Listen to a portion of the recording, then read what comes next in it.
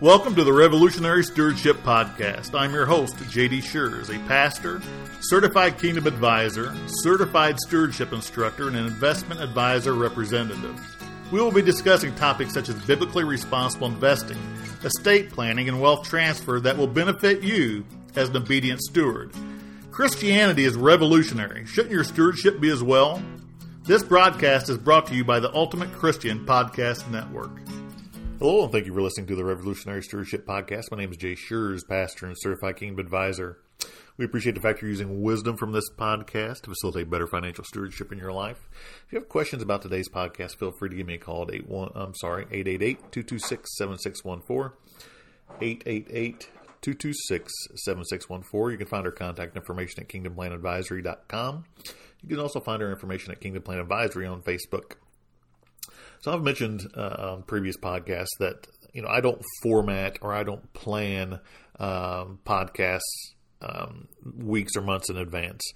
There's so much going on in the world in regards to stewardship, financial stewardship, that I could take something from any segment of the day and make a podcast about it.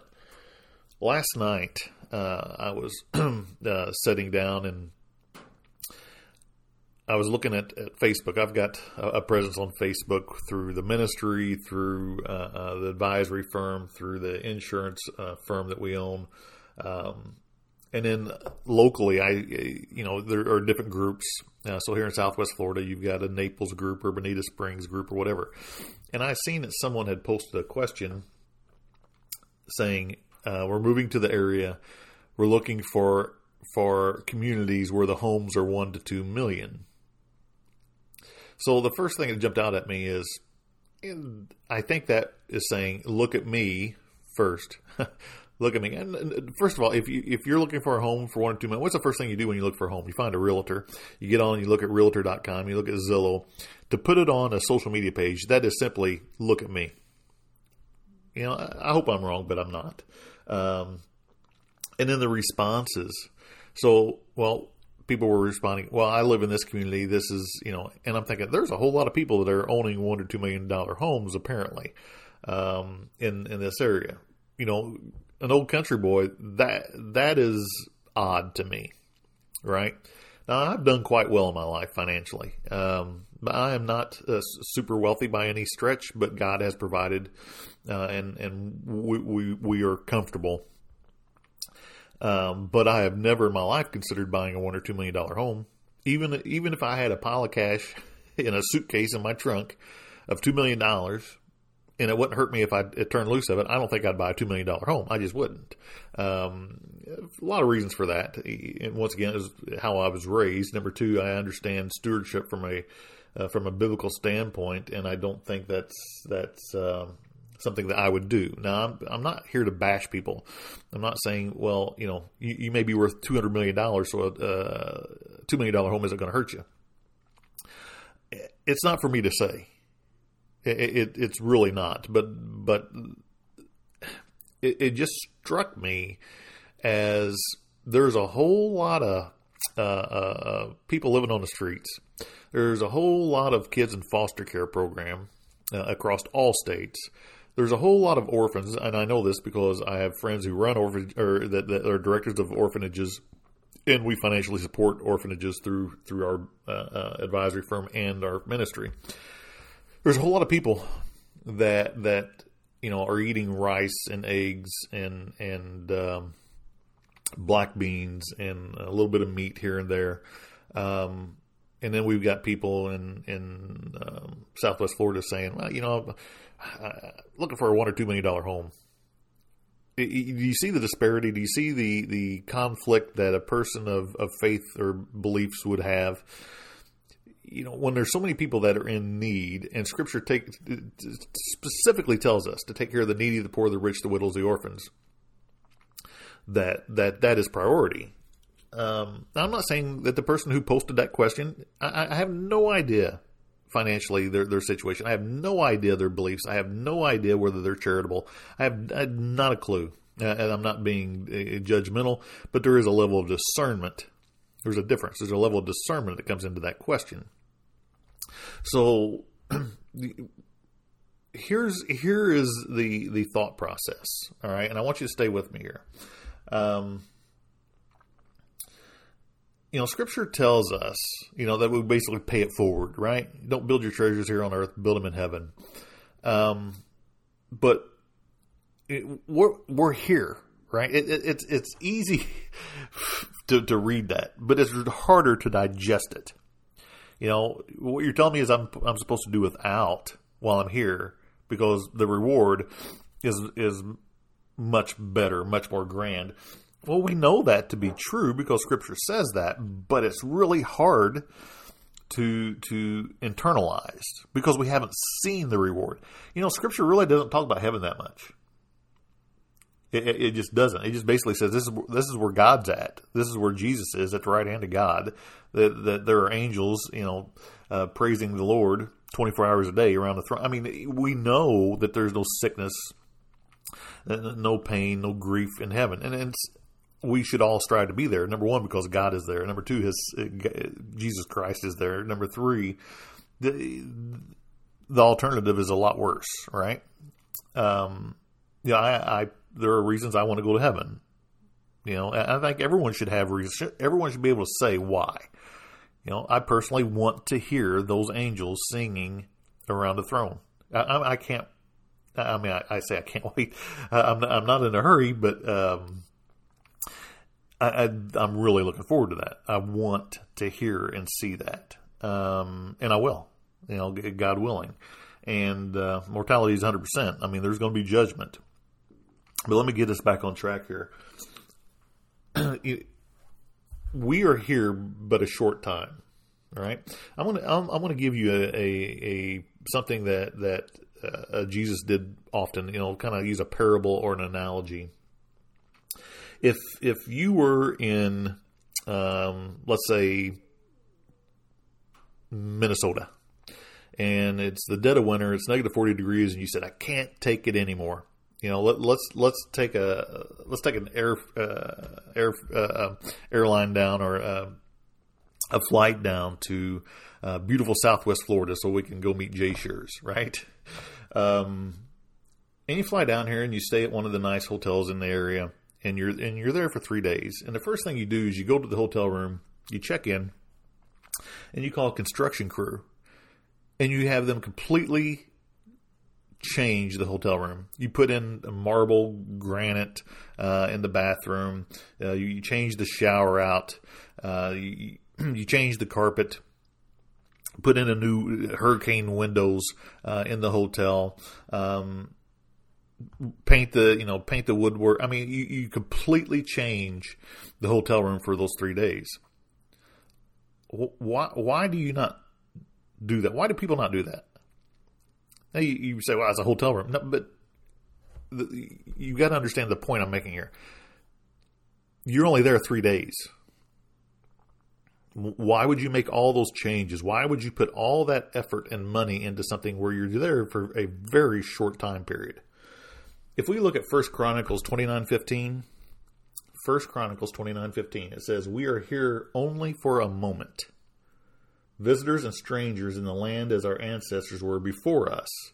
Our days on earth are like passing shadows, gone so soon without a trace. That's pretty clear, right?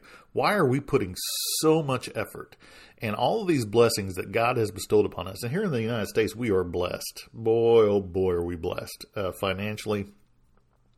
Even our homeless are smoking $8 packs of cigarettes on the street. I don't mean to be funny, but I just seen it. I was just at Miami Beach a few days ago, and the street beggars were all smoking cigarettes. And those ain't cheap in Florida. I don't know how much they are, $8 or $10. I have no idea. I guess if they were smoking them in New York, they're $20 a pack. But even our people living on the streets are better off than the people that are working in some third world countries. I kid you not. So, if we're only here for a short while, why are we taking all these blessings that God is passing on to us to steward, to manage? Why are we treating ourselves so well with those blessings? Let me put it a different way. Why are we stealing those blessings from God for our own use when God has entrusted those blessings to us to utilize for the kingdom? Now, I'm gonna be upfront and tell you that God doesn't say you can't have a nice house. God doesn't say that you can't enjoy yourself, take your family on vacation. God doesn't say that you can't go out to eat at Red Lobster. But I think that the mental state of our stewardship must come first. Obedience trumps performance. We must be obedient first. So if we've been blessed, right? The first thing, rather than saying, I'm going to go out and buy a $2 million home, is I have to be charitable first. And if you're charitable first, and then you not necessarily treat yourself, but provide. So 1 Timothy 5:8 says we must provide for our family, especially those of our immediate household. Failure to do so, you're worse than an infidel or an unbeliever, non-believer. So we do these things. We provide for a home. We have a safe vehicle if we can afford it. We have, we do things that we enjoy ourselves. And that people, that's okay. I don't see anything against that. But when we turn it upside down and we say we're going to treat ourselves first and whatever's left God gets, people, that is incorrect. That is incorrect. Why are we spending so much time on remodeling our earthly home when we're not going to stay here? Let me say it again. Why do we spend so much time building our earthly home when we're not staying here? I see people on these Facebook pages that are planning years in advance to move to Florida after their retirement. Can you see it coming? You know what I'm going to say next? Why are we not planning years in advance for our heavenly home? My mother, who is 80, she'll be 82 this year, asked me a question recently. She said, Jay, what do you, and my mom, a very godly woman, she got a pretty good grasp of Scripture. She said, do you think we have different homes in heaven? I said, absolutely. Absolutely. I said, but I don't focus on that, Mom. She said, well, aren't you curious about it? I said, it really doesn't make a difference to me. I said, because even a garage in heaven is better than a mansion in hell. She said, that's a good point. So, but our stewardship is not a pathway to salvation, but our stewardship will be judged. Okay? Does it have an impact on what goes on in heaven? I think it does. I think, and this is where I lose people. We are going to have different homes. We're going to have different residences. That is my understanding. I'm absolutely open to discussion on this particular matter, but it is my understanding that we will have residences. We will have dining tables that we will dine with angels. On the new earth, especially. So, I think our focus should be on building that heavenly home. And how do you do that? People, be obedient. Take care of the needy, take care of the sick, take care of the poor, take care of the widows, take care of the orphans. Focus on that. And then at the same time, be obedient to 1 Timothy 5:8. Take care of your family, especially those of your immediate household. Do the best you can. But when you just say, this is all mine, you're a thief. You're a thief. You say, well, I earned it. I worked hard for it. We all work for it, right? Not everybody. Some people inherit money and then they don't have value to it. But we all work for it, right? But when you do that, you're taking away the fact that God gave you the talent to earn that income.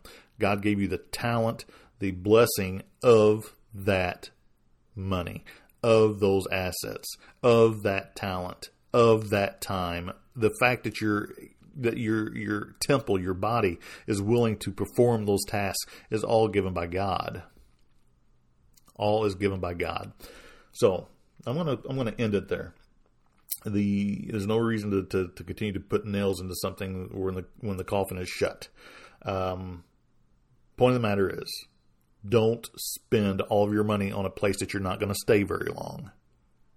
That's the moral of this story. If you have questions or anything that I can answer for you, anything that you, from a biblical standpoint, that you may have a different understanding, listen.